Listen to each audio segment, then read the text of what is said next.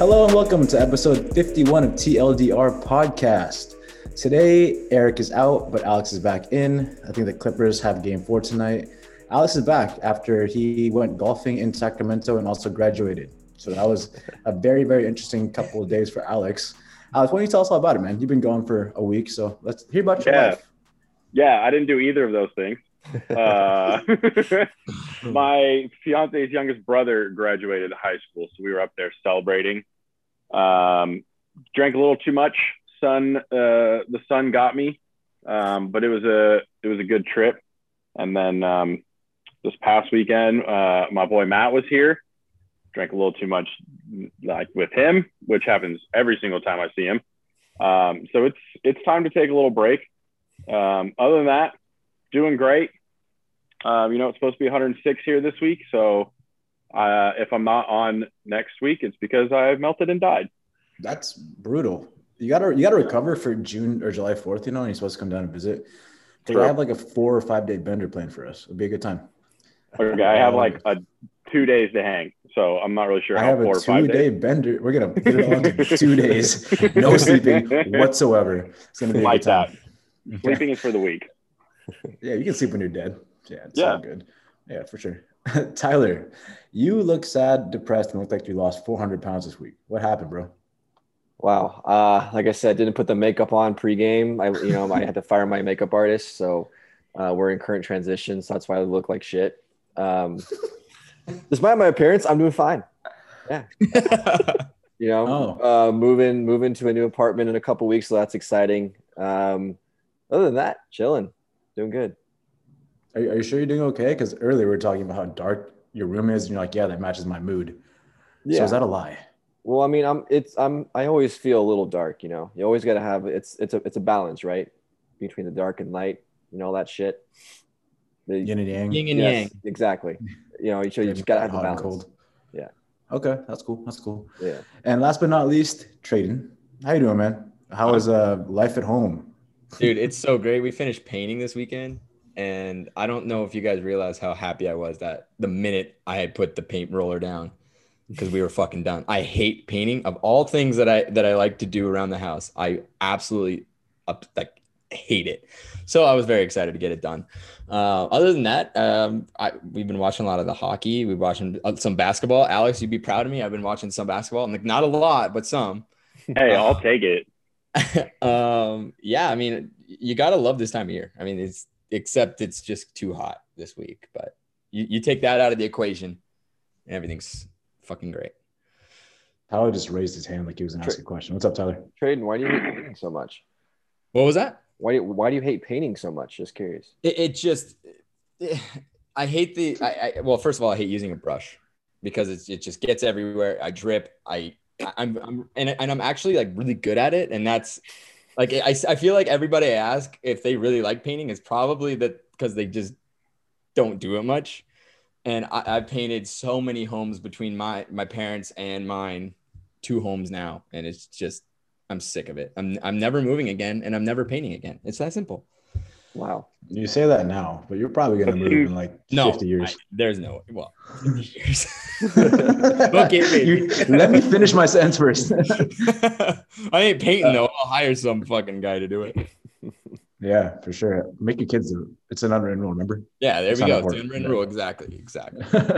Real fast before we move on to the actual segment. So I do have a couple of questions that our fans wanted to ask about things that you'd rather prefer. So first question, would you rather whisper or yell for the rest of your life? Definitely whisper. Try it out. Definitely yell. You're going to yell like this the entire time? Because I already do that. That's true. That's definitely fits your. I think that fits your personality better. Yeah. I feel like I'd go whisper because I wouldn't want the raspy throat to be forever. That would hurt, and I'm not about it. Traden, remember that one time we were at an Angels game and you were yelling about how awesome Connor McDavid was? Yep. And the entire section could hear you? Yep. Yeah. So I think, I think that would fit your personality great. Yeah, I mean, that's a great analogy for yeah. Yeah. Okay. Last question. This is funny. What about you, Jake? Wait. What about you? What's your answer? Oh, I'd whisper, dude. Yelling, that'd be ridiculous. I don't know if I could just yell at people all day long, man. Like my voice when I yell is pretty powerful. I think people would get annoyed by it really quick. I get annoyed by it anyway, so.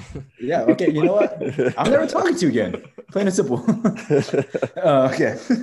This next one's hilarious. But would you rather have a nipple-sized wiener or wiener-sized nipples? Nipple-sized wiener or wiener-sized nipples? Oh my God. I mean, I feel like you have to go for wiener-sized nipples. Yeah, I agree. I feel like, yeah. Yeah. I feel like, yeah. I think that's a pretty. What would you do with You just have to wear a really large baggy clothing your whole life, but like you could figure it out. Nah, you wear it super tight and you show those bad boys off proudly. Look at these things. Damn. Okay. Yeah, for sure. I guess the consensus was wiener-sized nipples. We're already derailed. We haven't even got off the station and we're off. That went from like a second grade question to like an adult question just real quickly. Yes. That is our podcast, though. Yeah. Let's be real. All right, ladies and gentlemen, we're going to take a quick break, let you guys think about those questions. But when we return, Trey's going to take us to the NHL and the last two series before the finals. It's going to be exciting.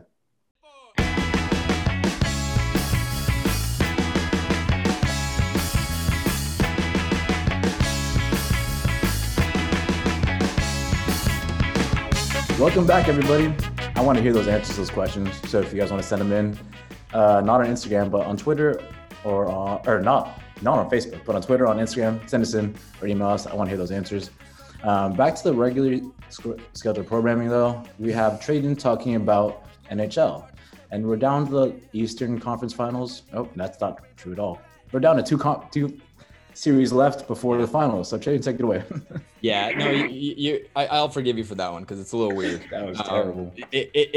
I mean, in a normalized period, yes, there would be an Eastern Western Conference Final. Not this year. Everything's all topsy-turvy. In fact, one of the one series between Vegas and the Habs will never ever happen again in the third round. I mean, this is unheard of. So, but we'll get to that. I want to start in what I would consider the East of their eastern part of the country.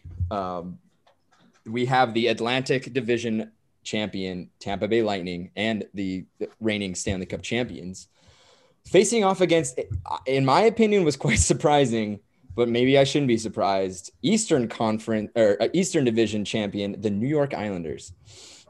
I'll start on the New York side. New York took Boston to it was 6 games, and what was so surprising about that is they seemed dominant. They seemed absolutely dominant of a team that has been so dominant in the playoffs of late.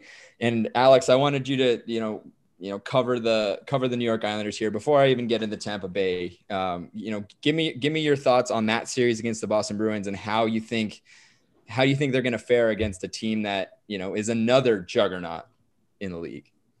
Yeah, I mean, for the Islanders, I mean, they are the team, I think, so far in this playoffs that are playing their game the best.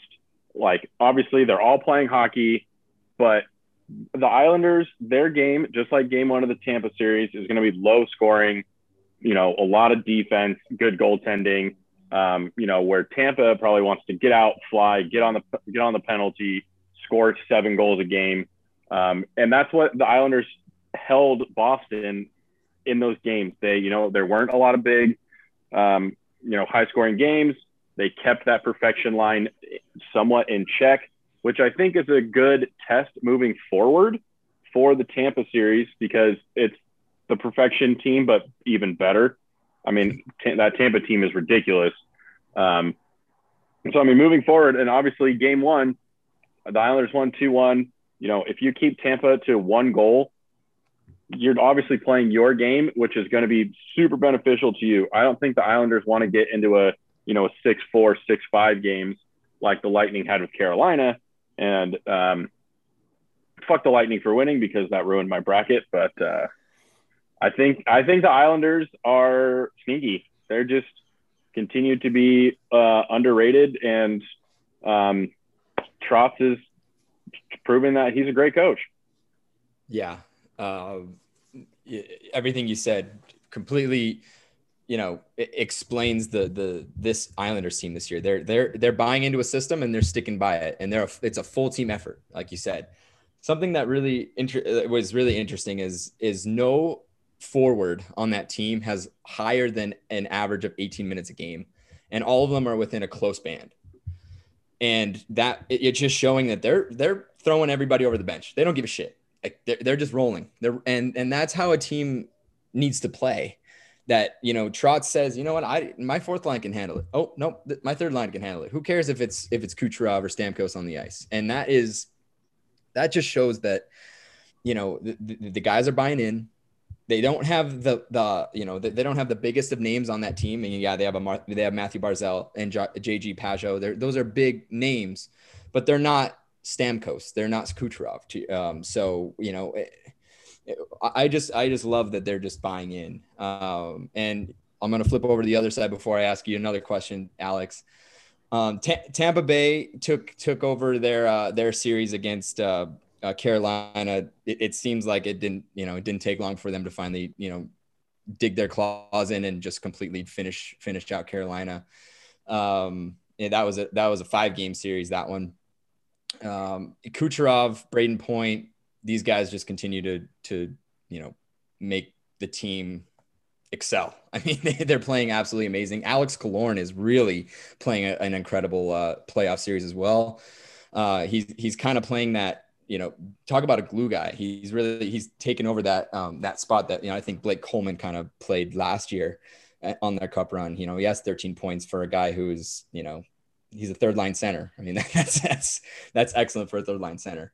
Goaltending wise, Vasilevsky is the only goalie that has played for Tampa Bay, just like last series. And I kind of worry about the amount of miles he's putting on. I wonder if he's able to handle this entire run, 2 runs in a row, and then Alex, you look at the other side, you have Varlamov, who's played 8, you have Sorokin, who's played 5, and between them, they have a .932 save percentage. How are you feeling, while the goalie, save percentages are nearly equal, who do you give the edge to here? I think with a team like Tampa, you have to give it to Varlamov because he's a vet. He's been around the league.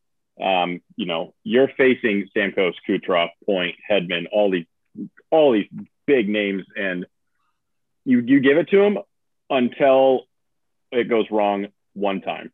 And I think you have to just play the hot hand. And, obviously big performance in game 1, only let 1 past him. If he continues to play well, don't change it up. Let him ride it. And then moving forward, if you want to go back and forth, go for it. But I just think with Varlamov's overall, history in the league, you kind of have to ride him right now before you go back to Sorokin. Yeah, I think you're right. I mean, that's just the way it's going to go. They're gonna ride the hot hand, but I have to give the edge fully to the that goalie staff on that Islander squad, because they can throw in either one and you can feel comfortable. I mean, you're right there. I don't know what Vasilevsky has behind him that can even compare to either of those two right now. What was very interesting about game 1, I don't know if you saw it, Alex. Tampa Bay. If you were to guess, I don't know. Did you see the game, Alex? I did not.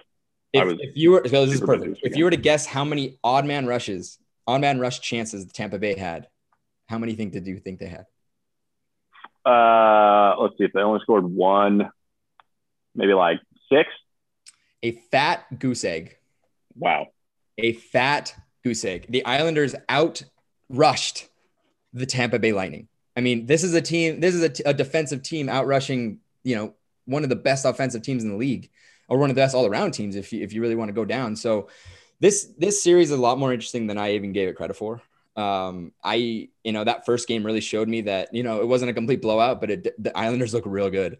And I wonder if the Islanders can pull up what I would consider an upset, but maybe it's not that much of an upset. Maybe I'm being a little too down on the Islanders. So, with all of this, it's a 1-0 series. Next game's tomorrow. Alex, who do you think is gonna round out this series and make it to the cup final?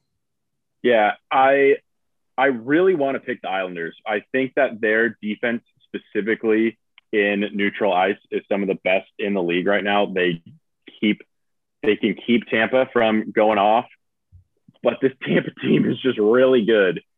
I know how tough it is to go back to back. I do think Tampa will eventually their firepower will just overtake it. So I'm gonna go Tampa, but just like you said, it would not shock me if the Isles pulled this one out. Yeah. I look at Tampa and I just think, they're so deep. They're 8 million over the cap right now. They've managed to use those cap rules to their advantage where the cap doesn't exist in the playoffs. Keeping Kucherov and Stamkos off the roster until the date of playoffs and then adding them in, it's not illegal. It's just little sussy. But you're able to do it. And they're able to do it. And I gotta give it to them. And I want to go over to the other two. James, we have a defensive juggernaut against an overall juggernaut. I mean, who do you have in this series? I think it's wrong to continue calling the Islanders a defensive juggernaut because they are, but they've also evolved. And you've seen this from this series and the series last. Like, they're actually scoring goals. Last series, especially against the Bruins. This series, they outrushed the Lightning. So I think it's unfair to pigeonhole them into that one little niche of defense. That being said, I want Tampa Bay to win because I don't like the Islanders. Fair enough.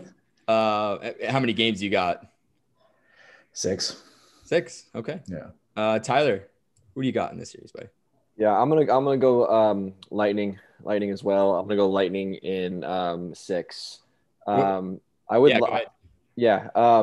I just, I constantly, I don't think I've ever picked the Islanders to ever win a playoff series, and they continually seem to win playoff series. So, I guess as Alex mentioned, they're very good at playing their style, and it's shown so far in this playoff. So I wouldn't be surprised if the Islanders do take it, but I just want to see Lightning and Knights in the finals so bad. So I'm definitely going to. Quick question.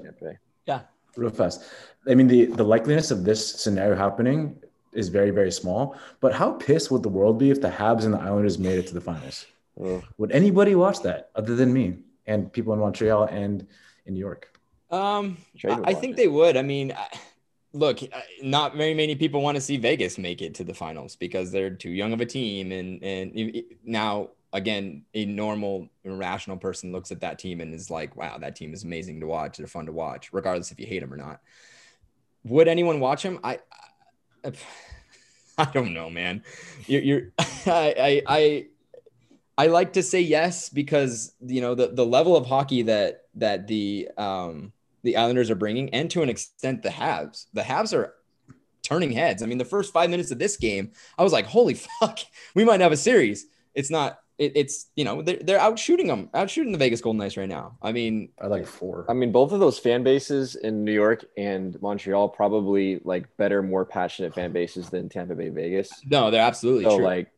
For the fans, it'd probably be better, but I think for the rest of the hockey world, I think the Lightning and Knights it's a more exciting matchup. Yeah, it's a more exciting matchup on the hockey side. But if you look at if we want to go back to history and tradition, those two teams are the oldest in the league. Or some of the oldest in the league. Not Islanders are not quite, an original 6, but they're, the third oldest or the second oldest of these groups. And both of these teams have dynasties and have been very important teams to the league's history. So it'd be very interesting to see, I don't know, how, they would fare against each other. It's going to be, they're tough. They're against the two tougher teams in my opinion.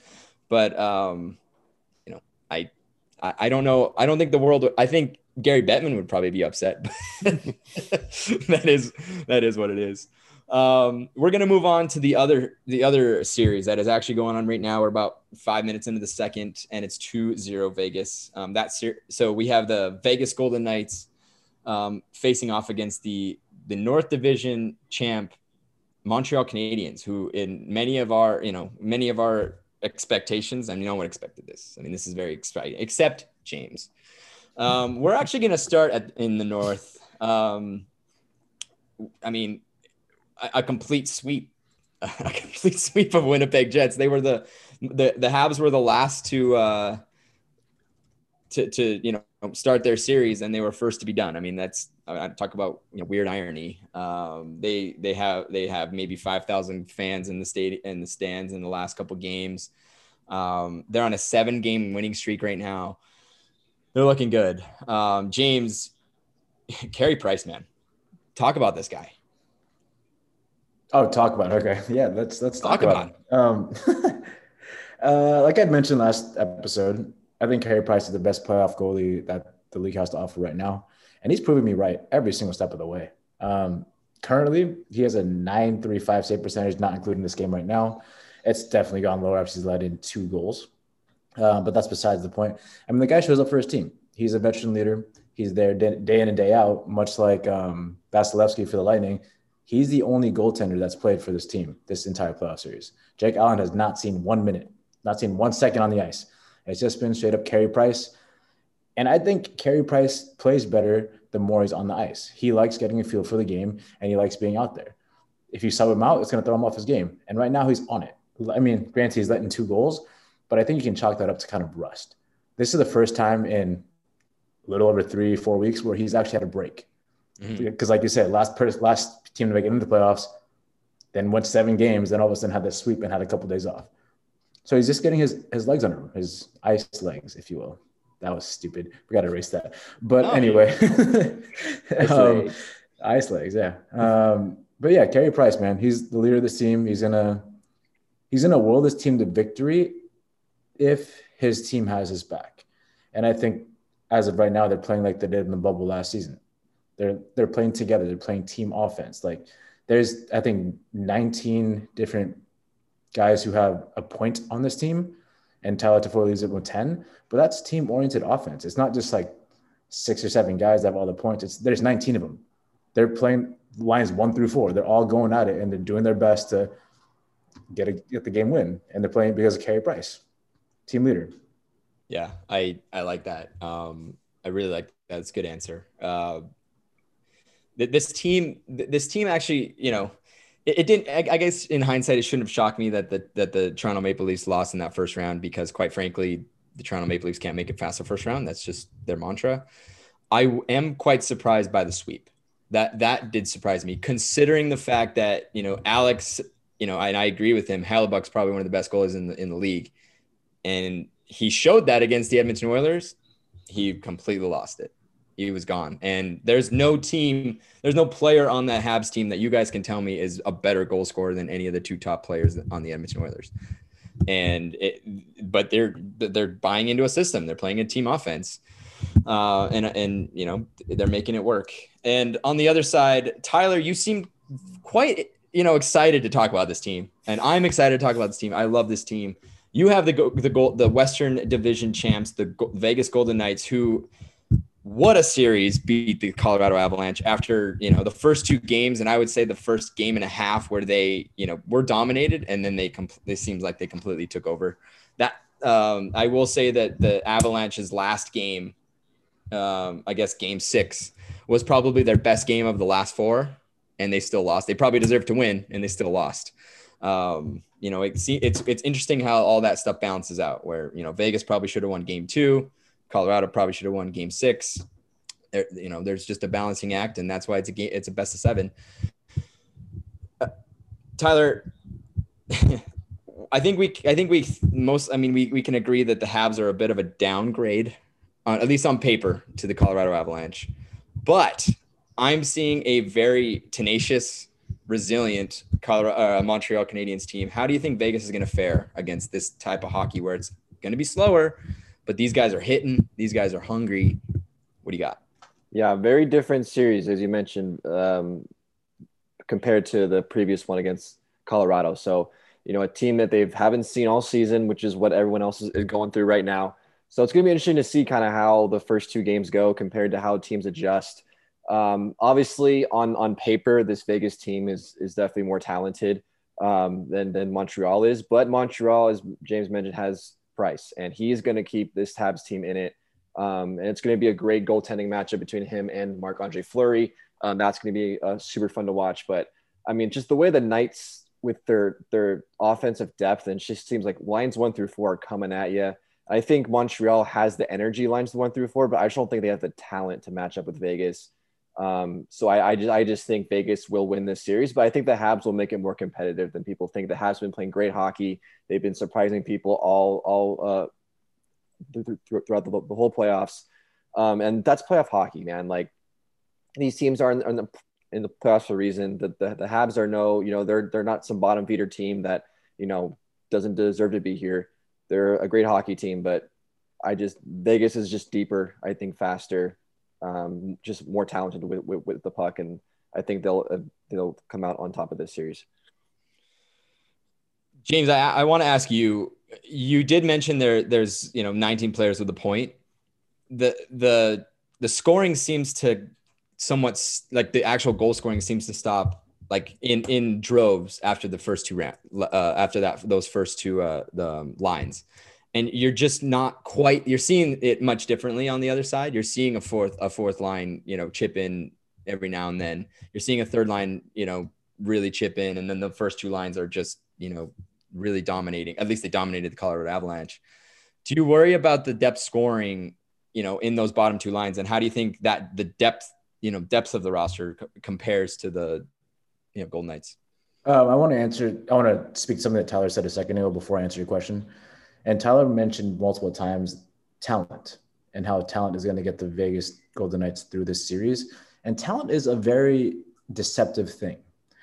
A team can have all the talent in the world. Like, think about the Lakers when they had Kobe, Shaq, Gary Payton, Karl Malone. That's a lot of talent right there. That team didn't win at all. They didn't make it past the second round. Talent means nothing if you can't put it all together. And I'm not saying that the Golden Knights can't put it all together, because they most definitely can.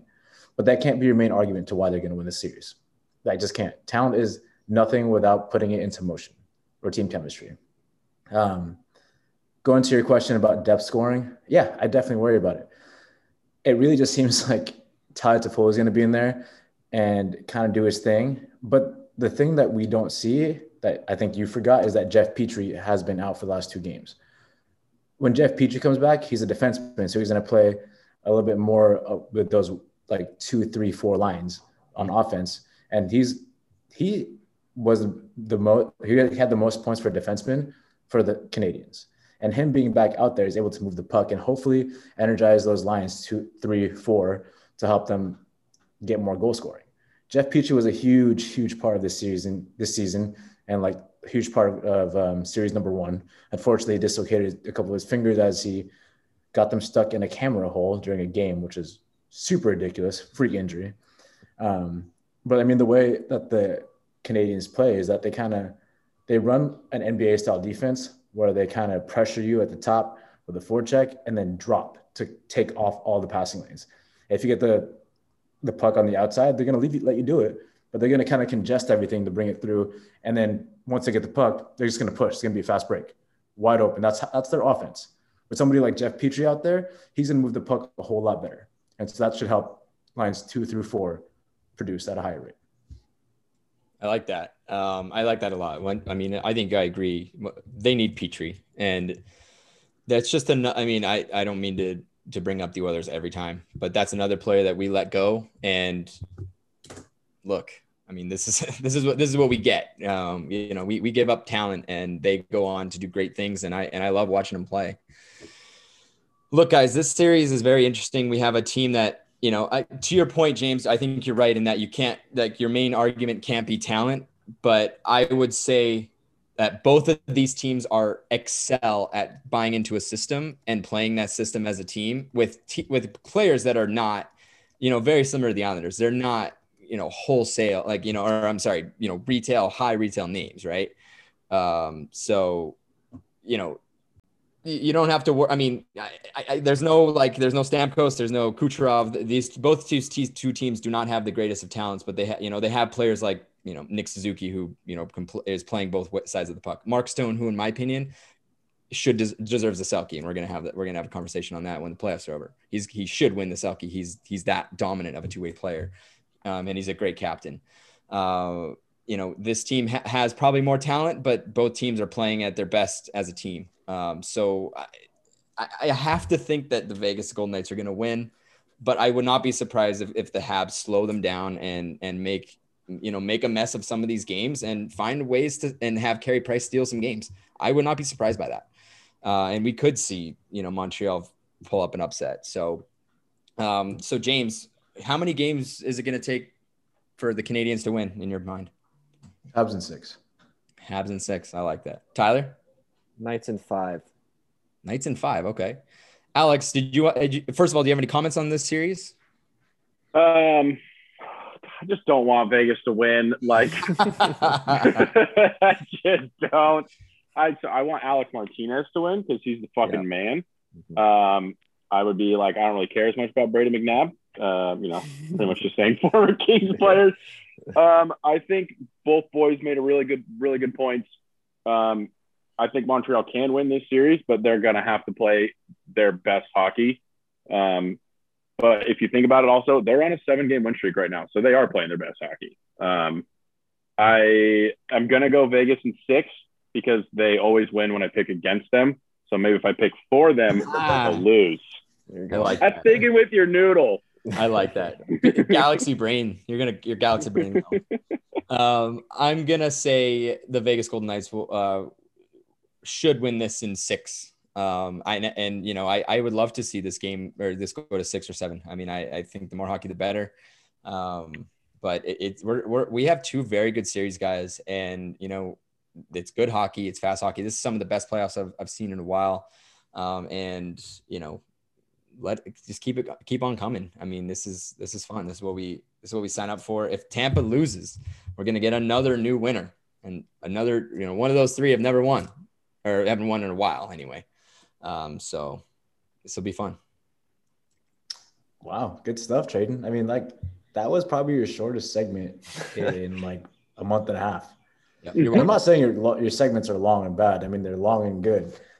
There's a joke there. But the fact of the matter is, man, it's a little short today. It's kind of cool. Yeah. We're going to take another quick break. But when we return, Tyler's going to tell us about MLB and baseball stuff.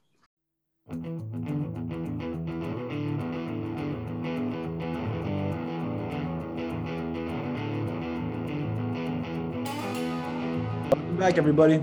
Tyler's got his Oh Dams coming up. So, Tyler, let's hear all about it, man. Oh, damn. Another week of baseball. We're going to get into it here. We're going to have three Oh Dams this week since we got you guys. So a lot of kind of off-field stuff this week. The first one I wanted to talk about was an interview that Garrett Cole had, specifically talking about, the kind of the biggest news in baseball lately, which is the foreign substance on a baseball. Garrett Cole being one of the pitchers that's been highlighted the most in this situation because he's been accused of using it. And a reporter pretty much just straight up asked him, like, have you ever used it? And his response was pretty insane. So I'm actually going to play the video for everyone, just because you just need to kind of hear it to believe it. I'm not even going to try to explain it. So I'm going to share my screen here. I mean, everybody. And because he can't like that. Oh, never mind. We'll wait. So here we go. And have you ever used spider tap while pitching? I don't. I thought the video froze. I don't know if I don't quite know how to answer that, to be honest. I mean, there are customs and practices that have been passed down from older players to younger players, from the last generation of players to this generation of players. And, I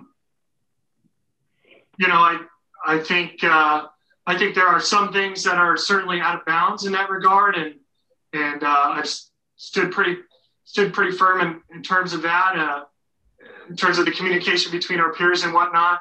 And I, again, like I mentioned earlier, there's, this is important to a lot of people that love the game. And this is including the players in this room, including fans, including, teams. And so if MLB wants to, legislate some more stuff, that's a conversation that we can have, because ultimately we should all be pulling in the same direction on this. Yeah. So, Alex, when you saw that, just your thoughts and everything that you got on that one. Yeah.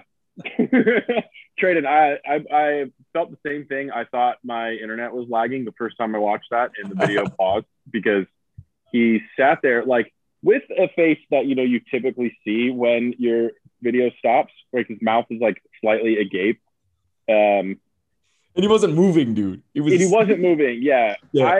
I partially want to blame the Yankees communications department because they really should have warned him, like, bro, eventually someone's going to ask you about this. You need to they needed to give him an answer or they needed to work together on an answer because, probably unfairly, Garrett Cole has kind of been the face of the foreign substance issues, like him and Trevor Bauer. I don't know what he was thinking. I just think he got caught off guard and was just like, shit, I better say something. But I don't know how he didn't expect somebody to ask him that or anything about it. I don't really understand the part where he was like, it's got passed from one generation to the next. I mean, pitchers using, whatever material on the ball has been a thing since forever. But it's usually not something that was concocted in a lab, a la Walter White or something. So I'm not really sure what he's doing. Yankees communication department, somebody should get fired probably. I mean, he's the face of your team. And Garrett Cole, you can't really get in trouble for it right now. They're not doing MLB's doing nothing about it. So just lie. No, I don't know what you're talking about. And just be like, I don't know. I've never used it. So the steroids guys did, and most of them didn't get in that much trouble. So Marshawn Garrett Cole. I'm just here so I don't get fined. Pull Marshawn Lynch. Pull Marshawn Lynch. I like that. Garrett Cole should have known that this was coming. The Yankees communications department did a terrible job. It also makes Garrett Cole just look like the dumbest boy in all the land. Tyler, you couldn't come up with anything better than that. No, it was pretty bad. I was just blown away by just the response. And you're right. I don't know how he didn't expect to ask that question. I'm kind of surprised that's the first time any reporters asked, just straight up asked him, have you ever used it? Maybe he has, and for some reason he just kind of, I don't know if he just didn't eat his breakfast that morning or what. The brain wasn't firing on all cylinders. I don't know what happened. But yeah, a pretty wild, crazy answer there by Garrett Cole. For a lot of people, that might be the final nail in the coffin. Oh yeah, he's for sure using it. Even though it was pretty highly suspected that he was already. Tyler. But the next day he went out and pitched 7 innings, gave up 1 run, struck out 10 guys. So clearly it's not phasing him too much. He is still Garrett Cole. Sticky stuff or not, he's still a great pitcher. Trading, what you got on that? Yeah, I was just scrolling. I saw this video on TikTok that this guy spends all of his time analyzing it and really digging in on this issue.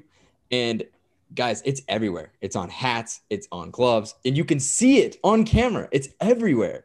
Have you dug that far? And are you able to see it yourself? Yeah, no, you see it on the hat and the glove. I mean, there's so many. I think I've seen a couple of those compilation ones where you just see, zoomed in of, some weird dark substance somewhere on the body or whatever. There was one video where a fan was I'm sorry, I don't mean to bring him up and your team, but they were videotaping Trevor Bauer pregame.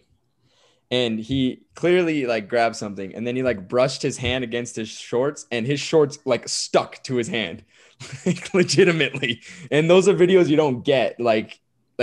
People just watching games don't see that. Only people that could be at the game. So it's pretty crazy out there, man. Yeah. Have you used it before, Tyler? What's up? Have you used sticky stuff before when you pitched? I have never used sticky stuff. Garrett Cole, that's how you answer that question. I really wanted you to be like, I don't know how to answer that. I was setting you up there, buddy. Anyway. Something crazy that did actually, it just came across my phone. MLB finalizes foreign substances ban. So players caught using grip enhancers whatever that means, will face a 10-day suspension. Penalty will be enforced beginning June 21st.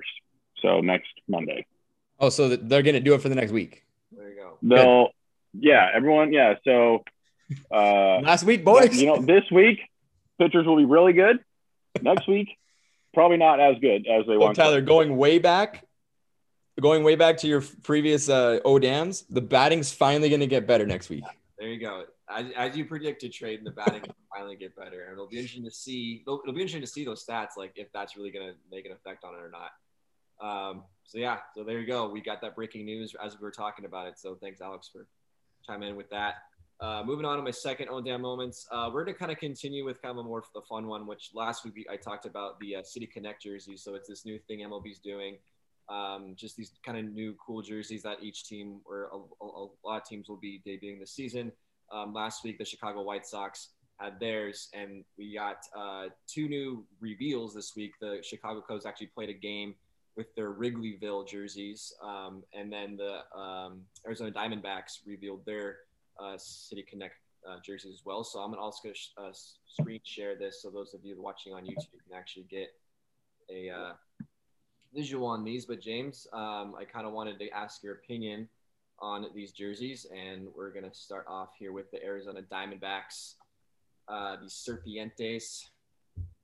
What's your overall look on these? For people listening, it's kind of just like a goldish, sandish kind of looking yellow with the Serpientes logo on there. It's kind of cool. But James, what do you got on this one? Before I answer that question, I just want to ask Alex what he thought about the White Sox jersey, because he wasn't here last podcast. I'd love to hear his input. I think it looks sick on anyone not named Tony La Russa. So like Tim Anderson looks fucking dope wearing it. When Tony La Russa wears it, it looks kind of lame. I'm about it. It's still the same color scheme as the White Sox, typical jerseys. I like the hats, that Chicago goes by Chi-Town, so I kind of like that. I think they look pretty cool. What did everyone else think about them? So I was not a fan. Everyone else kind of hated them. I didn't like the pinstripes of it. So pinstripes along with the font. No, I think it fits with them. Like the White Sox have always been, second fiddle. They've kind of always been like the bad boys, where the Cubs are just like the darlings, even though they've been, obviously historically terrible for like a really long time. So I think it kind of makes them look badass, and good for them. Okay. That's fair. I like that. Going back to Arizona. All right, the Diamondbacks. I absolutely love these jerseys. For me, this is like a 8.9 out of 10 kind of thing. Like, I'm a huge fan of these jerseys. The Diamondbacks as a whole need something positive going for them, and that's these jerseys. The Diamondbacks suck. So you got to have a reason for the fans to come to games. So here it is. Come see us in these dope-ass jerseys. I like the color a lot. I like how it kind of represents the desert. It's cool. And I like the font of Serpientes. It's like they're paying homage to the desert in their color and using the Hispanic heritage along with that font, kind of that cursive kind of graffiti-ish font, to kind of pay homage to things that brought them up to being the baseball team that they are today. I like how they have the Arizona State flag too. And I like the color combination of the kind of tannish, the black and the red. All that comes together to make this simple yet elegant and modern jersey that pays homage to the past. So in my opinion, this out of the three is my favorite City Connect jersey. What do you guys think? Yeah, I think it's really cool. The one thing I'm curious about is what color are the pants, because the other two teams, jeans. They're gonna wear jeans out there. Yeah, they wear jeans. So like the picture I'm showing on the YouTube version, they haven't actually revealed the full jersey. It's just the hat and the jersey. So we don't know what pants they're wearing, and all the guys wearing the jerseys are wearing jeans out in the desert, which is a cool backdrop for these jerseys. It makes it kind of really cool. But yeah, so I'm curious to see if they're gonna wear those tan looking pants and it's going to be all that yellow goldish color, or if they're going to go white or maybe black. I don't know. It'll be interesting to kind of see where they go with the pants. So that will be interesting to kind of see what happens there. But I agree. I think the Serpientes is a really, really cool spin off of D-backs and kind of doing more of a Spanish heritage there in the desert. So that's really cool. Trade and Alex, what do you got on these? Go ahead, Alex. I like them. I like the S, the snake coiling to be the S in Serpientes. I like the little baby rattle at the end. I could go with like a little bit more design on the actual snake, since Diamondbacks like an actual snake, has scales. It's not just like a black worm, which is kind of what that one looks like. But I agree, James. Like, I like the red numbers. I like the state flag. I think you have to go white pants. If you go that same colored pants, it's going to be a little much for me. So I go white pants Padres, or black. And I'm not a fan of the Padres jerseys.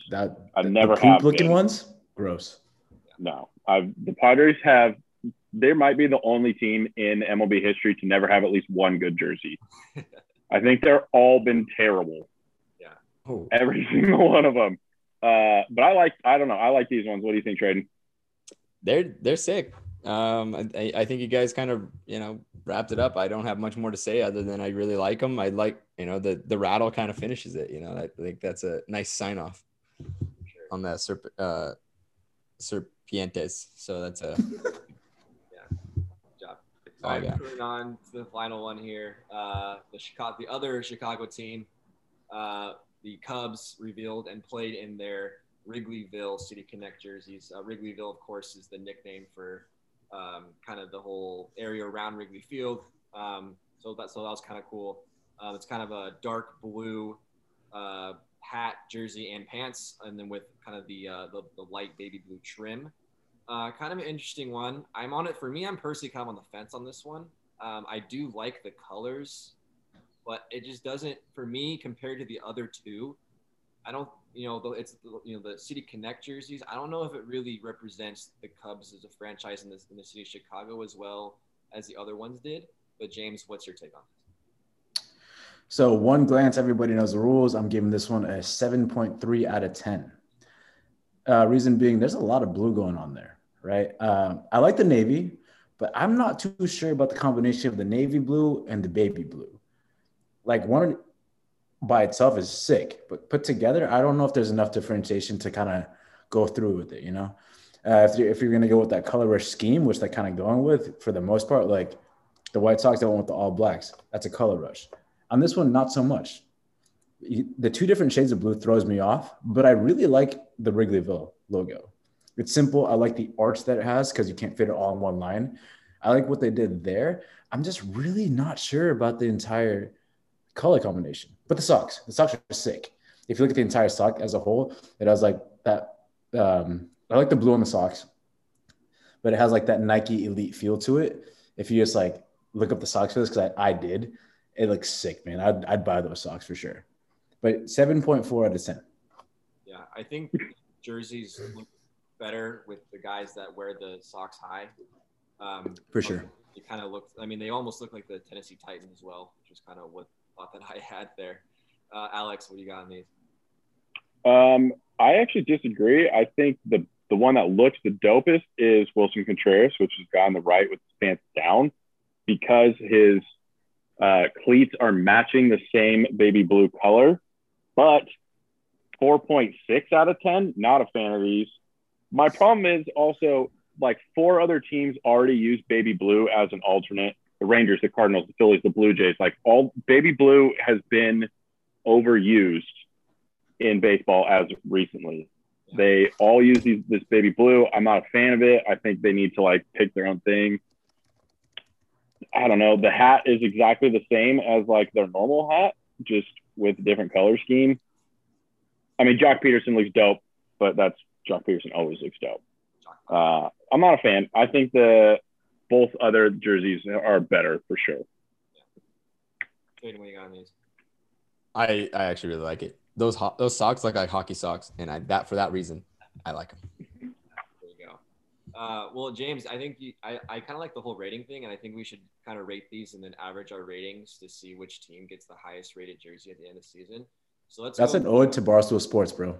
Yeah, like, even though the one by everybody knows the rules, it's gonna be one glance. Everybody knows the rules for this one. That's for sure. So we'll start. Fuck that shit. We'll start with this one. So James, I believe you gave this. I don't know if you rated this one. So what I did not. The Chicago. I'm giving this one a 4.8. 4.8. Okay, I'm gonna give these an 8.7. I think these are really cool. Alex, you got in these? I'm gonna give them a 7.9. Traden? 5.0. Okay. Very, very 5.0. Yeah. I don't do that like decimal shit. Just hard numbers, maybe. All right. Amateur. Back Serpientes jerseys. James, you gave these I think an 8.9. 8.9. Yep. All right, I'm gonna go 7.3. Very, very solid. I don't think they're as good as the White Sox though. Those are still my favorite. Alex, what do you got on these? I'm gonna go 6.2 because they're incomplete without knowing what the pants look like. Yeah, that's true. They should really just wear jeans, man. That's a good look with jeans. I mean, Full backyard baseball action. yeah. Yeah, for sure. Traden. 8.7. Okay. My guy. You just said you didn't do the decimal shit. Yeah, With the decimal point. I changed the rules. There it is. All right. Finally, the Wrigleyville Cubs. James, you said I don't remember. I believe I said 7.4 or 6.4. 7.4. 7.4. I'm gonna go a 5.3. I'm kind of on the fence with these ones. I think there's parts of it I like, parts of it I don't. So just average for me. Alex, what do you got? I'm gonna go just 5 flat. They're average. Just 5. Traden, what do you got?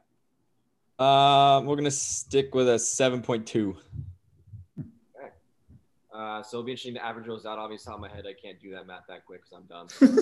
We will put something out later, and we'll figure out currently who leads that, and we'll keep doing that. So we'll kind of make it a reoccurring segment, and every time a team reveals a City Connect jersey, we'll break it down for you right here on TLDR. So that'll be fun. So moving on to my last ODM moment, I just want to talk about a team that we probably should have been talking about for a little while now. I think Traden's nodding his head aggressively at me right now. The San Francisco Giants, the first team in the National League to reach 40 wins last week.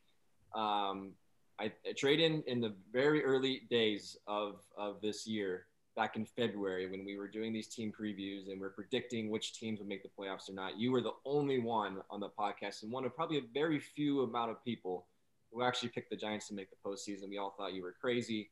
But here we are. We're approaching mid-June, and the Giants are in first place in a very competitive National League West division.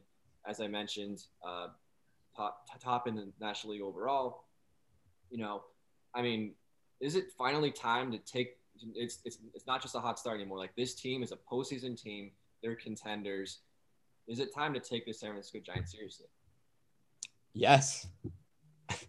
If you haven't, you're probably sitting behind in the standings there. I mean, that's kind of how it goes. They have a 91.4% chance of making the postseason. A 9 and 10, better than a 9 and 10. And they have a 10% chance to win the World Series. That seems a little crazy, but that's like 1,000 scenarios. I don't know how they math. I don't do that. Algorithmic shit. Yeah. So words are hard. Yeah, you definitely need to take them seriously. I mean, look, this team is not the Dodgers or the Padres who have done their rebuild and are going for it.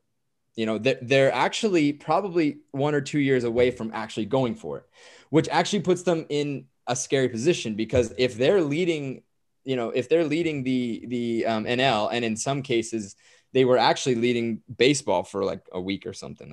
It wasn't very long, but they were. They're third right now, in case anybody gave a shit. And they're in a position where they're going to gain a lot of experience, and they're going to go to the playoffs, and they're going to gain the experience they need. And the reason why that they actually have a chance to win the West, and this is crazy. I understand, but their rotation is doing very, very well. I look at, rather relative to what we expected. Kevin Gausman is is playing absolutely amazing. He has a 1.43 ERA, 7 wins, and at 30 years old, he's throwing very, very well. And the entire rotation is actually playing quite well with it. I believe it's a little over an average 3 It'll actually be a little bit more, but a little over a 3 ERA, which is actually quite solid for a rotation. A rotation that we had no idea whether they would be good or not. As far as I remember, you saying you didn't know what you were going to get in the pitching side. And Gaussman has even played better than he played last year, and he was actually the National League Pitcher of the Month for the month of May. He's playing absolutely amazing, and the interesting thing is that they're winning baseball games, and they don't have elite. What do you call them? What do you call them? When you call your starter the ace, you don't have that many aces. Like they're not like household names. Maybe Gaussman is, but no. Behind that, I actually didn't really know very many of these guys, and they're playing very well to keep this baseball team in contention. Second, let's look at the old guys on the other side. You got Buster Posey and Brandon Crawford, who are actually playing quite amazing for what we expected. These guys are 33 and 34 years old. Buster Posey, we don't know what we would get. He's been kind of injured. He backed out of last season and hasn't played meaningful baseball in a while, and he's actually playing very, very well. An OPS of .971, a batting average of .329 leads his team. Is behind Brandon Crawford. Excuse me. No, his batting average is .329. So he is leading his team, and he's playing quite amazing. And then Brandon Crawford is actually playing quite well as well. I think he just, for the shortstop position for the Giants, he just played the most games in franchise history. Everyone gave him a good, round of applause for that. And, he deserves it. He's playing very, very well as well. And when those guys can step up and you're getting a little bit of the depth coming through the fray as well, and you have a little bit of depth to kind of back up those guys in case they, don't play a game, and you're still able to win, you're in good shape. And then I think the bullpen is going to get, hasn't been fantastic, but they're going to get better. And this guy, Tyler Rogers, his side slider thing is insane. And James is having nightmares because I played him in MLB The Show, and I put him in, and he had no idea what the fuck to do. And it's actually translating to real life because they don't know. You can't read that pitch, man. No, that pitch is ridiculous. Can they in real life, dude? I mean, I watched a compilation of what do they call it? A rising slider? Is that what it's called, Tyler? I don't know if you've seen it. Yeah, I mean it's coming from the side. A slider, but it's from a different angle. So. Like his hand is like inches from the ground, and it ends up on the top. Like it's absolutely insane. Yeah. And if he's able to close out games, and these guys are able to close out games, this team has a chance to turn some heads. Are they going to win the World Series? No. Do they have a chance to actually win the division? If they keep this up, yes. Obviously, they're in that position. I do think that the Dodgers and the Padres are probably going to figure it out pretty soon and take over the spot. I do firmly believe the Giants will make the playoffs, and they're going to need that experience because I do think that they're going to make some moves by trade deadline to kind of round out their bullpen a little bit, because I think that that's probably the weakest link right now. If they find some extra personnel to round that out, I think that they can make a little bit of a run and get the experience they need. And next year you're going to see a team that might be pretty dangerous, and we might have a three-headed monster. Well, we already kind of do, but they would be a definitive three-headed monster in the NL West. So yeah, take note, boy. Yeah, no, it's definitely, I have been doubting this team since the beginning, and just been giving them credit for a hot start. But, the last week or so, I've been like, all right, it's time to take this team seriously. As you mentioned, like Gaussman, like no one's talking about this guy.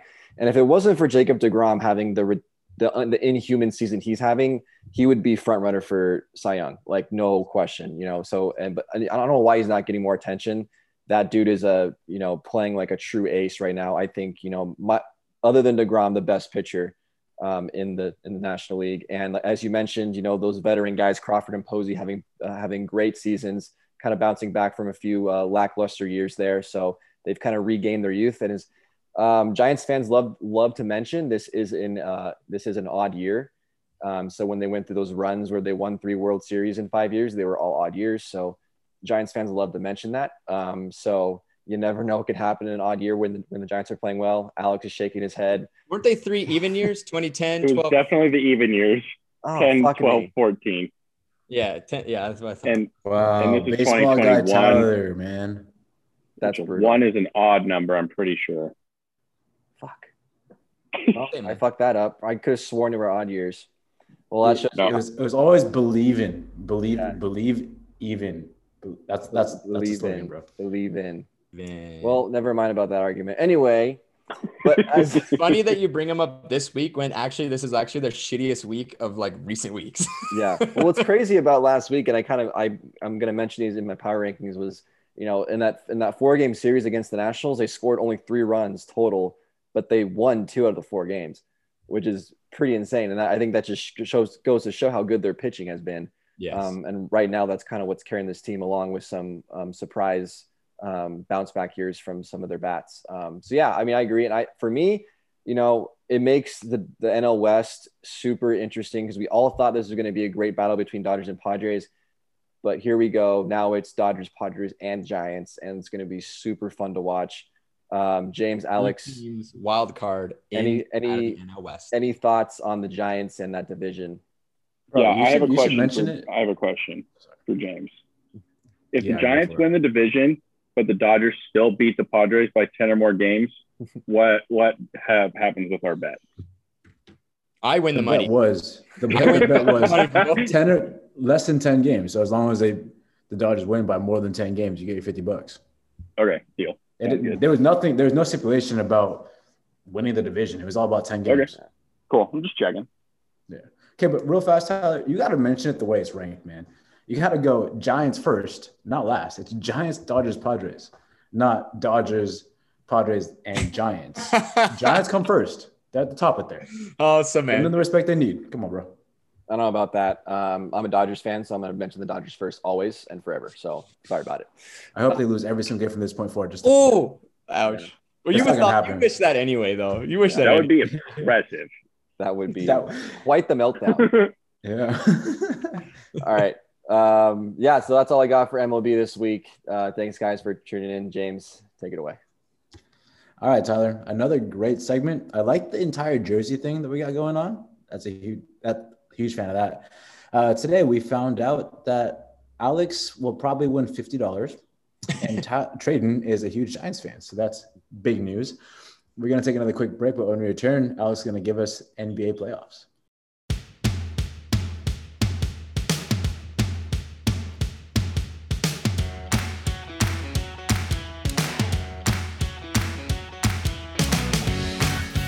Welcome back, everybody, especially Traden. We had a drum roll going on there. Watch the YouTube. Alex is going to give us NBA playoffs. The main reason why Eric isn't here is because the Clippers are playing tonight. So you'll see the result tomorrow when this episode comes out. But Alex, take it away, man. Yeah, we are full on into the second round now. One team's already moved on, so we'll start with them. The Phoenix Suns. After we all kind of bashed them, we're all like, oh, man, damn, they run into the Lakers. They're not going to get out of the first round again. Well, Chris Paul and the Phoenix Suns swept the Denver Nuggets pretty handedly, I'd say. It was not very close. I think let's talk about Phoenix first. They're playing great. I mean, we talked about it with the Lakers when they play in the Lakers. It all kind of comes down to DeAndre Ayton, and he's playing great right now. I don't know I haven't assigned anything. We're just going to have everybody kind of shout out. Phoenix Suns, are they the team to beat in the West now after that pretty handed showing of the Nuggets? I believe so. Traden said the Nuggets were going to win in 5, and I was like, the Suns are going to win in 5. The Suns won in 4, so fuck you, Traden. Fact of the matter is, Chris Paul is playing at a level we haven't seen in a very long time. This last game 4, he scored more points. I think he had 30 plus, but that's the most he scored in a game in like 5 years. Like Chris Paul has been going off. D-Book is doing well too, and so is DeAndre Ayton, like you just mentioned. The fact of the matter is, we're seeing right now the top team, the Utah Jazz, they have their deficiencies. When Donovan Mitchell isn't playing well, they struggle. And Donovan Mitchell right now has a minor ankle injury, Tyler, because they never completely healed because it takes 38 weeks or some shit. And so he's only 40% ready to play for this game. But he re-injured that ankle. He plays horrible defense when he has an injured ankle. And right now they're down by 25 plus points to the Clippers. The Clippers, on the other hand, the other team that kind of is a threat to them, they're not doing very well either. They continue to lose games because they're just not making the right decisions. And so they play in clutch situations. And it kind of just leaves the Suns to be the Suns. The Suns play their game. They shoot the three. They have good ball movement and good leadership. Monty Williams is a forgotten coach who's really good. This guy is going to lead this team to victory. Like, the Suns don't get enough respect. The Suns are really good. They're the favorite from the West for me, even though I picked the Clippers to begin. And I'm going to go with the Clippers, but logically speaking, the Suns are better. Yeah. I mean, I think they made that well and clear. I mean, the Joker got swept, guys. I mean, I had said that they need the Joker to obviously win, and he played his game, but Phoenix just outplayed them. Like they had everybody chip in, and like you said, DeAndre Ayton's playing very well. Chris Paul was automatic. That's the guy said when I watched the sweep. The guy said it like 5 times on the broadcast. Chris Paul is automatic. I'm like, dude, I get it. And then you actually watch it. He's like, okay, yeah, he's automatic. Like he seems unstoppable right now. And it's very fun to watch. As for the favorite, I mean, I don't know this. I think maybe because I think this Jazz and Clippers series is going to take a lot out of whoever comes out. It's going to be because it might go long. Yeah, I agree. I think the Suns are going to be in a good position no matter who they play. I think this Jazz Clippers, I think it could definitely go 7. It's definitely going to go long. So Suns are well rested. We kind of talked about that last week, like whether being well rested benefits or hurts you. We'll see how it goes for the Suns. I think they've been playing on fire, pun intended, for the last I think they've won now 6 games in a row. And now they're going to have a super long break. Yeah, I mean, the Suns look good. I think playing either the Jazz or the Clippers, they're going to be the favorite to win that series. Yeah, the automatic thing. I mean, Chris Paul pick and roll mid range jumpers, money. Just time after time, the Nuggets had literally nothing they could do about it. I think the rest will be a good thing for the Suns, especially when your best player is the 36-year-old point guard who had a shoulder issue in the first series. So rest is always a good thing. On the Nuggets side, the Jamal Murray injury pretty much meant they were never going to win the finals. It just, unfortunately, that's how it works. I think we have to talk about the foul that got the Joker ejected in Game 4. No one's ever come back from a 3-0 deficit in NBA history. It was unlikely to happen. It's impossible to happen when the MVP of the league gets ejected for, I personally I watched it live. I was like, okay, probably flagrant 1, but flagrant 2 and get him ejected.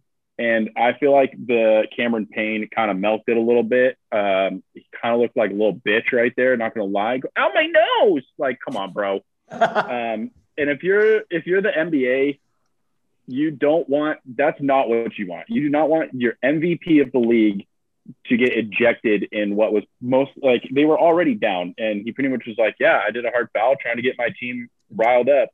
I mean, obviously it's a little different, but hockey players do all the time with fighting. I don't know. What did you guys think of the foul? Do you think the refs missed it?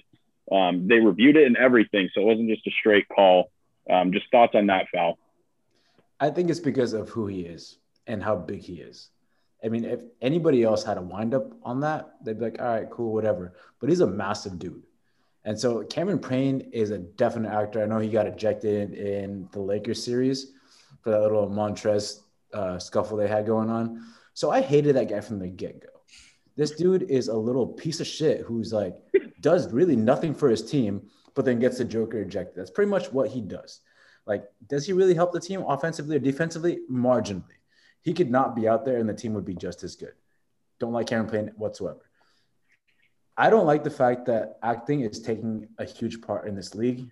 This series would have been way more competitive. This last game would have been way more competitive with the Joker in there. It was a close game towards the end there, about the last 2 minutes, give or take. They were definitely playing foul ball. So the Joker could have had a huge impact.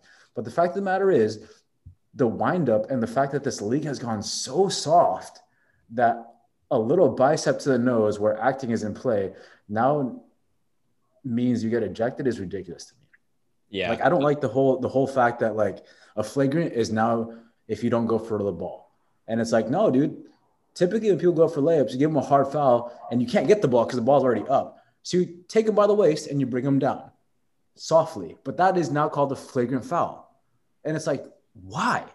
They didn't necessarily hurt the person. They weren't going for the ball. Okay, but their overarching rules is disrupting the flow of the game and making it so that the refs have way more say in how the game ends up. And I don't like that.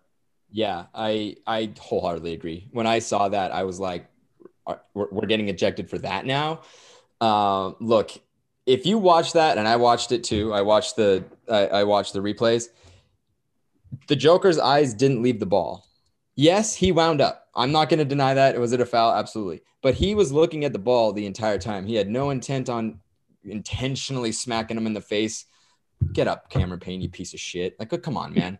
And by the way, to bounce off of what James said, and that the acting is getting out of hand. And I've said this on this podcast many times. You guys know, and you guys say it's part of the game. Well, I think I have a way to make it not part of the game, and that's to call fouls that are clear flops. Call both of them fouls and negate them. They still count as a foul against your team as a team or as a personal foul or whatever. But there's no free throws. There's nothing. It's a negated foul. You flop like a little fish. Fuck you. You're getting a foul too. Cause it's fucking bullshit, man. Like, Cameron Payne, get up, dude. Are you serious? I've seen much worse in baseball, and they're not even that close to each other. I mean, come on, man. Like, it's absolute bullshit. I know that they had no chance to come back in that series. I really don't. But it is very sad that the MVP gets ejected for that is just absolutely asinine to me. It was not that big of a deal. It was pretty pussy by Cameron Payne. And he had his eyes on the ball the entire time. He was focused on, he was a hard foul. I know he was committing to that, but he was not looking to hurt him at all. Come on now. Yeah, I agree. I don't think that the ejection was warranted whatsoever. It's one of the things about NBA. You know, I do love basketball. I love watching it, but the NBA in particular, for whatever reason, is starting to get a little bit soft, which is difficult to watch. I like to see guys, you know, kind of go at each other, you know, and it's a physical game. You know, sports are supposed to be physical. You know, hockey is that way. You know, football is that way. Basketball there's just as much contact as those two sports.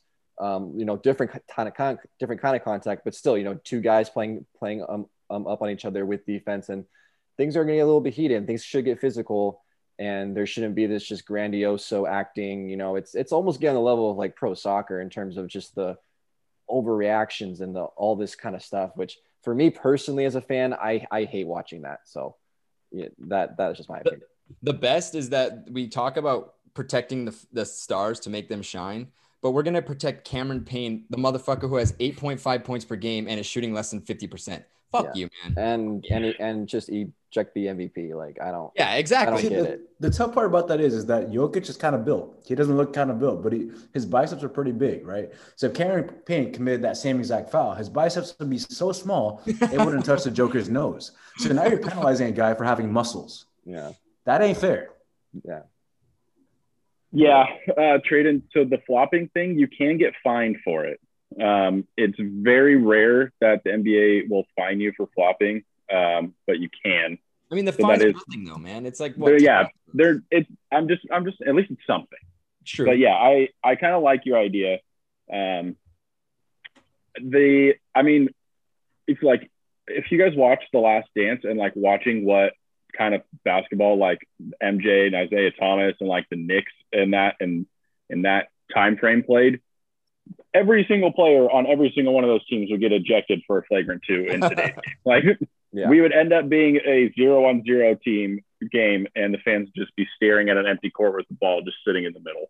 So I didn't like it. You know, I guess it is what it is at this point. Let's move on. So James already kind of alluded to it, but as we speak, the Jazz are up 2-1 on the Clippers. It's most likely going to be 2-2 after tonight, unless the Jazz have a huge comeback because they're down by 20 plus right now. James has already kind of mentioned his thoughts on this series, but feel free to chime in with other things. Trayden, Tyler, what are your thoughts? Assuming this series goes 2-2, we go in 7. How are we feeling about these two teams?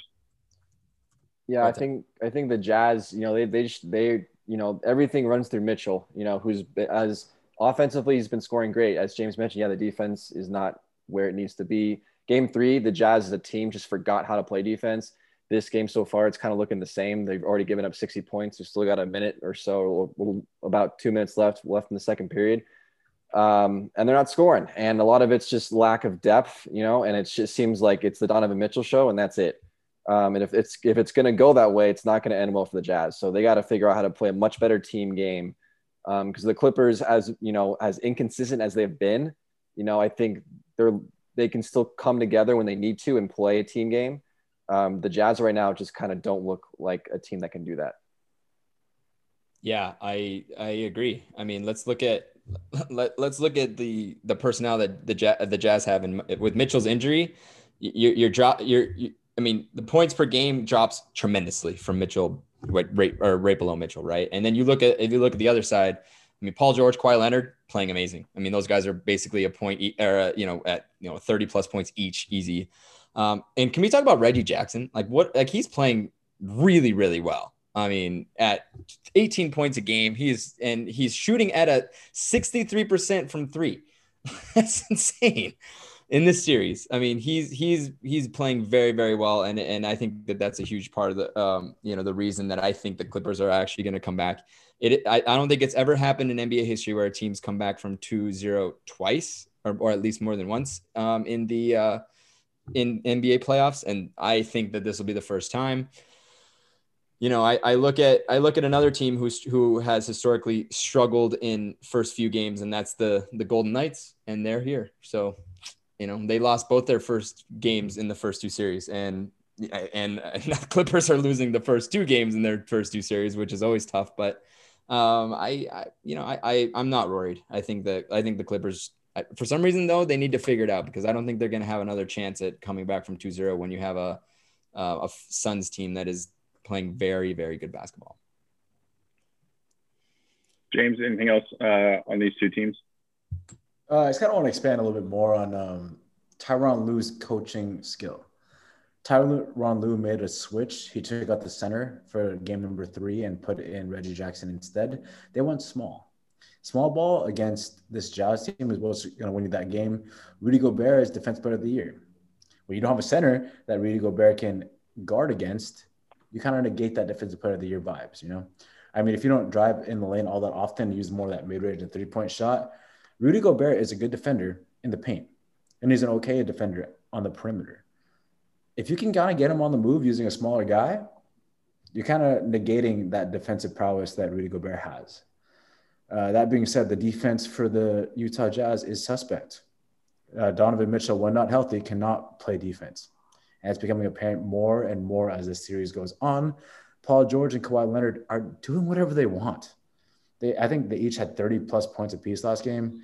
And tonight, halfway through the game, they have maybe 15 to 20 points each. They're kind of doing what they want to do. If Donovan Mitchell and the Utah Jazz can't figure out how to play defense, the series is the Clippers. There's no doubt about it. I think that, we talked about in hockey, the Clippers are a more talented team. I don't think they're a more cohesive group compared to this Utah Jazz team. The Jazz have just forgotten how to play defense. I don't know if they only want to play defense when they're in Utah and now they're in Los Angeles and they've decided we don't want to play defense. I don't know if they've been clubbing the last 3 nights and are fucking hungover. I don't know. If Donovan Mitchell is not healthy, the Utah Jazz cannot win this series. If he is healthy, we saw him carry them in the first two wins. I think this could go 7. I don't want the Clippers to win, even though I picked them to make the finals. I think they will win. I have no idea about the 2-0 doing it twice thing. It sounds right. Sounds smart. No idea, Trayden. But yeah, selfishly, I hope the Clippers lose so we can have Eric back sometime. But at the same time, I also want the Clippers to lose because I'm a Lakers fan. So this will be a fun one. I think it goes 7. It kind of feels like one where, it's going to be every team wins their first 3 home games. And then, game 7, anything can happen. That's the right math, James. Don't look like that. Okay, moving on to the East. Milwaukee and Brooklyn, another series that was 2-0 and is now 2-2. Brooklyn Nets fans, you might be in trouble here. James Harden tweaked his hamstring and has missed the last couple of games. Kyrie hurt his ankle, and he will be out for Game 5 at a minimum. So your big 3 is down to KD, and, Blake Griffin, I guess, is now the other big 2. Milwaukee's looked much better. They got a huge win in Game 3, where both teams just looked garbage in the fourth quarter, and Milwaukee came back to win that one. And now the series is tied 2-2, and unfortunately, with Brooklyn's injuries, Milwaukee's path to the Eastern Conference Finals is starting to look a little bit better. So let's start with the Nets. KD is going to have to be the dude, and we obviously know he can do that. But what can the rest of the Nets do to control this Bucks team? And if Kyrie and James Harden don't come back, is it over? It might be. It definitely might be, because outside of KD and Kyrie in this series or in the playoffs and 2 other guys, there's nobody else who scored double-digit points. And those other guys need to step up big time if Kyrie's going to be out for an extended period of time. Steve Nash comes out and was like, yeah, man, I don't know when Kyrie's going to be back. And James Harden has an injured hamstring. He's not going to be back anytime soon either. So that leaves a big question mark on who that secondary scoring threat outside of KD is. And teams nowadays, you got to have 2 or 3 options. That's the only way you win. You can't just have one. It's no longer the early 2000s or the 90s. You have to have multiple scoring options because every other team has a defender who can shut that one person down or play differently. And is it going to be Bruce Brown? Is it going to be Joe Ingles? Who knows? But somebody got to step up. If nobody steps up and KD has to hoist up 45 points a game and everybody else gets 5, they're not going to win the game. You got to have somebody else step up. Yeah, that's. You kind of wrapped it up. I was really going to look at I look at the Bucks and I say, guys, don't waste this opportunity. It doesn't come by often. I'm not, it sucks that 2 big guys, fall and come and go down, and all you're left with is KD. But we talk about this depth of the Nets. That all stops. Like it all is built on the premise of those superstars being there, and they're not. 2 of the 3 are not. So I really worry about the Nets, ability to, handle it, because you just look at, you got Giannis, you got Chris Middleton. Those guys are going off, playing very, very well. And I just think the Bucks have an opportunity that, they can't waste, because it doesn't come by often. And this is playoff basketball. Some guys get hurt, and you got to find a way for your depth guys to step up. But I just don't know that they have the personnel to beat the Bucks. I just don't. Yeah. If you're the Bucks, and you don't win this series now with 2 of the Nets players injured, with, the last couple of years of disappointment endings in the postseason, I don't know how you move forward. I think you have to win this series. You have to take these next 2 or 3 games and win. I would be really concerned for the Bucks franchise moving forward if they don't take this series with the opportunity, as you mentioned, the given, which it's a huge bummer for the Nets. You never want to see guys get hurt, but just from the Bucks perspective, man, they have to win this series now. I think you have to. You're retooling if you lose, I feel like. Yeah. It's just now or never. Are you concerned about Giannis's 3-point shooting and his free throw shooting? Because Giannis is your main scorer, so he's going to get the majority of those shots. But Giannis is shooting 19% from 3 and 38% from the line. Are you concerned about that? Yeah, he's been awful, so he's not been the Giannis that we know. the MVP Giannis at all, and obviously we saw the whole thing about how long it takes him to shoot a free throw.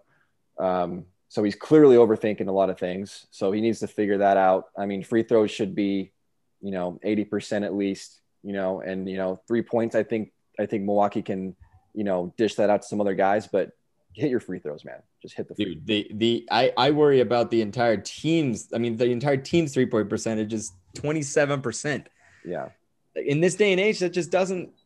The game's different, right, guys? I mean, you guys know better than me. The game's just different now. Yeah. I mean, Milwaukee, I think at one point held the record for most threes made in a postseason game last year. I mean, it seems to be broken like every other week now because the game has changed. Tyler, I agree. They have to win the series. They're not going to blow it up because they just signed Middleton and Giannis to huge contracts. So you're probably not going to trade those guys away. But unfortunately for the Nets, they got hurt, and this was always the problem. They have 3 superstars. Blake Griffin is not the guy he used to be. KD, missed a ton of time this year too. He's going to have to carry the load. And their defense is still trash. It's still garbage. PJ Tucker has done an amazing job on KD so far this series. And now without Kyrie, Drew Holiday can focus on the other guys. And, PJ Tucker and Giannis can double KD. And that's a really nasty double team that even if you are KD, who's, one of the, most elite scorers in NBA history, that's tough. That's really tough. He'll have to do a LeBron-esque, carry his team like LeBron did with those Cavs teams if the Nets want to make it out of this series. But I do want to ask real quick. Sorry, I don't want to move on. I guess bouncing off of what Tyler and I were saying, do we look at Giannis differently if he loses this series? Do we look at, because he's kind of struggled in the postseason? I mean, at least taking his team far. Do we look at him differently? I think if maybe. I don't know. I think he's such a weird player in today's NBA because, I mean, he's never shot well from 3. He's never done it. He's probably never going to do it. Shooting, what did you say, James? 38% from 38 from charity strike. That's, I mean, fuck, Shaq at least shot 50%. And he's notorious for being terrible at it. Minimum, you should be shooting 50%. I mean, if you're the Nets, I guess you play a defense where you just let Giannis take open threes, like how people play Draymond Green. Here, go for it. If you're only going to make 19% of them, that's pretty good math. I think you actually might have to start looking at Giannis as differently if he does lose this, if he loses this series now. If he had lost it with a healthy Nets team, no. But it's kind of been handed to him at this point, James, you had thoughts? Yeah, I don't think you do. I'm going to go against Alex's logic on this one, mainly because, they're in the playoffs this year, and they were in the playoffs last year and the year before that. But he's pretty young, and last year was kind of a one-off due to the bubble scenario of it. So you're really kind of looking at this series or this playoff run as a whole and kind of judging him off of this. As a newer basketball fan, you're like, oh my God, Giannis is the face of the league, has won MVP 2 years in a row. Yeah, that's cool, but he's also not that refined. He's pretty young, man. He came into the league 170 pounds, and he's put on so much muscle, he has to relearn the way he plays. He's more of an old school basketball guy where he kind of drives the lane as a small forward/power forward rather than shoot threes. The league has evolved to threes, but he's still using that old school approach. And typically with that comes with fouling nowadays because this league is super soft. And so every single time you get touched in the lane or breathed on in the lane, you're going to get a foul called on you. Then you go to the free throw line. So if Giannis can just improve his free throw shot, which is an open shot, man, I can make more free throws than you can, and that's sad. I haven't played ball since high school. Come on, man. The fact of the matter is, if you can improve that one thing, Giannis is going to be a bona fide superstar from this point forward. He's the full player. He can score. He can shoot. He can assist. He can rebound. He can defend because he has the athleticism to do so. To kind of pigeonhole him based off of 2 series, one of which was in the bubble, is unfair. Give him more time, and then we can kind of look at and see if Giannis is the player we think he is. But to do that to a second-year player would be not okay. It would be unfair. It's true. That's perfect. I see your point. I'm going to disagree, but we'll move on. Honestly, though, with the 10-second rule, didn't even know that was a thing. I'd never seen that called. I had never ever heard of like a 10-second. I'm sorry, I didn't see free it throw rule. So Giannis was just sitting there dribbling, like looking at the basket, like for 10 seconds, and the refs called a 10-second penalty, and he loses his free throw, and the Nets get to take the ball back. Didn't even know that was a thing. Never heard of it. Wow. Wild. Okay, moving on. Last series, the Philadelphia 76ers and Atlanta Hawks. Atlanta squeaked out a win in Game 4 tonight, so the series is also tied 2-2. The Sixers kind of gave this one away. There was some really sloppy basketball towards the end of that. It finished up right as we were kind of starting the recording here. Atlanta, they're scrappy. You know, they're getting after it. We go back to Philly now for Game 5. What do you guys think about this series? Where's it going? Thoughts on these two teams? All right, so I came into the playoffs, watched the entire playoffs, and I was like, the East kind of sucks. I'm not going to watch any of the East series. I'll focus more on the West. But then this series comes up because I was following the Knicks, and I was like, holy shit. The Sixers-Hawks is probably the most exciting series to watch for me. The Hawks are coming up out of nowhere. I did not respect them at all. I said this last episode. They have all my respect now. I'm very excited to watch this team grow and develop and be a successful team. They're young, they're unproven, and they're doing everything they can now to prove that they're good. Trae Young is phenomenal. Embiid is better. I think where the mistakes happen is when the Hawks decide to double team Joel Embiid. Joel Embiid is going to score regardless, man. Stop taking a man off somebody else to defend Embiid. Let Embiid score and take everybody else out of the equation. If you do that, you typically win. In games 1 and 4, which we saw, the double teaming of Embiid was at a minimum. They didn't do so all that much. Games 2 and 3, where the Hawks lost, the Hawks doubled Embiid often, and Embiid just put up like multiple assists because he found the open guy so many times. You can't do that. Let everybody else beat you. Embiid's going to beat you no matter what. He's too good. He's too talented. Even with a messed up knee, with a small meniscus tear, he's that good. He's that talented. Let him put his 45 points up. If you shut everybody else down, you're good. You're good. You're going to be great. The one thing for the Hawks that I think is the downfall is Clint Capella. That dude, during the regular season, Alex, he was on your fantasy team. He was great. He put up numbers upon numbers. He was getting a double-double, triple-double. He was good. In the playoffs, not so much. Once you give him the ball, the offense stops. The beginning of this game today, they were up like friggin' 14-6 or something. They gave Clint Capella the ball multiple times to kind of give him that jump start, to get him better, to get him to feel the offense. He turned it over, he got blocked, and he missed the layup. From that point forward, the Sixers went on a 22-4 run because Clint Capella cannot play offense. His numbers right now aren't that good. Can he defend Joel Embiid? Absolutely not. That's why they're double teaming him. Clint Capella is a liability to this offense right now.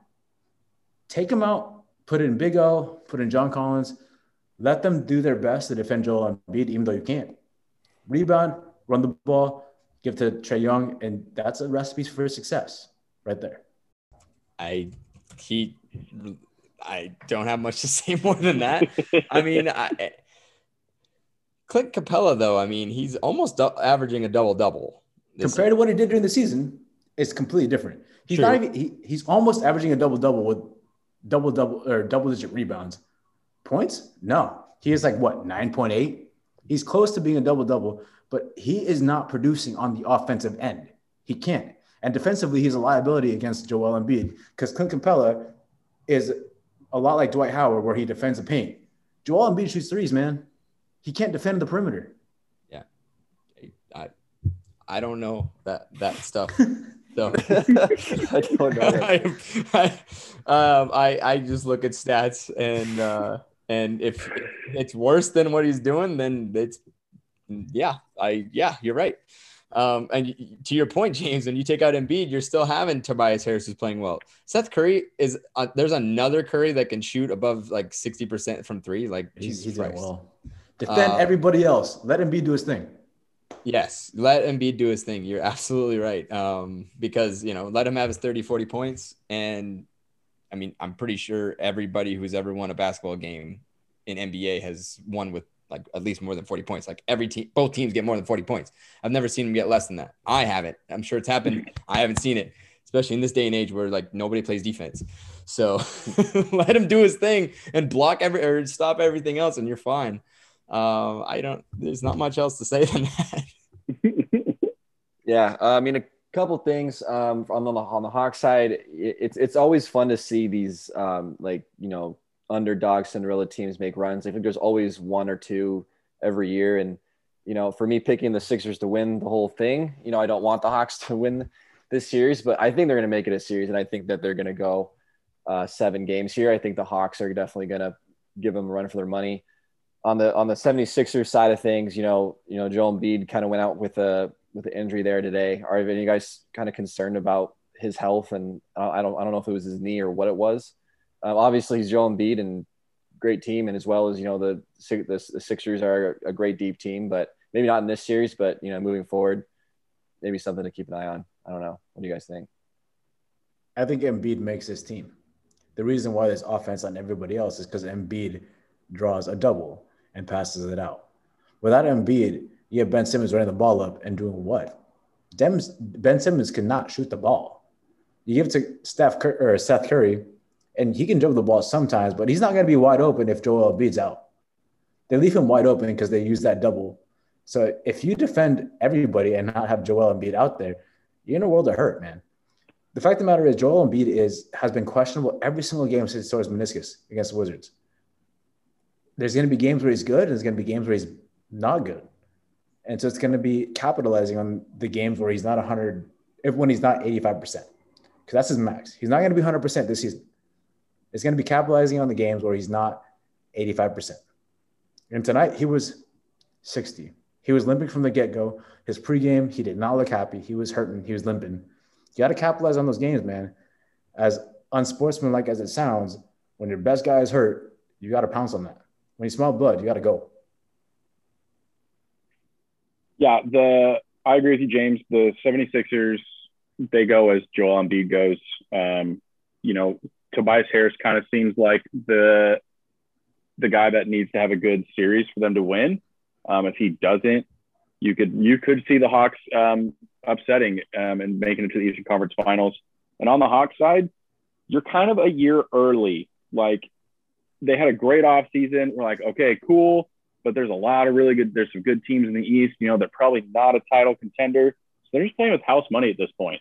Like, go out there, do your thing. I think you can beat the 76ers. And if Joel Embiid is, under that James's magical 85% threshold, then you can win. Like, that's it. Like, they could win. Do I think they could beat the Bucks if that's how it kind of plays out? Probably not. But it will be a really fun series going forward. That's it for basketball. But one thing, I don't know if you guys have been watching the Euro 2020/21 tournament yet. So the big European soccer tournament's going on. It's a huge deal. It got postponed because of COVID. It's going on now.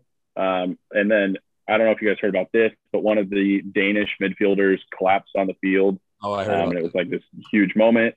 I was looking up it today, and it seems like he's been brought back into a more stable condition. His name's Christian Eriksen.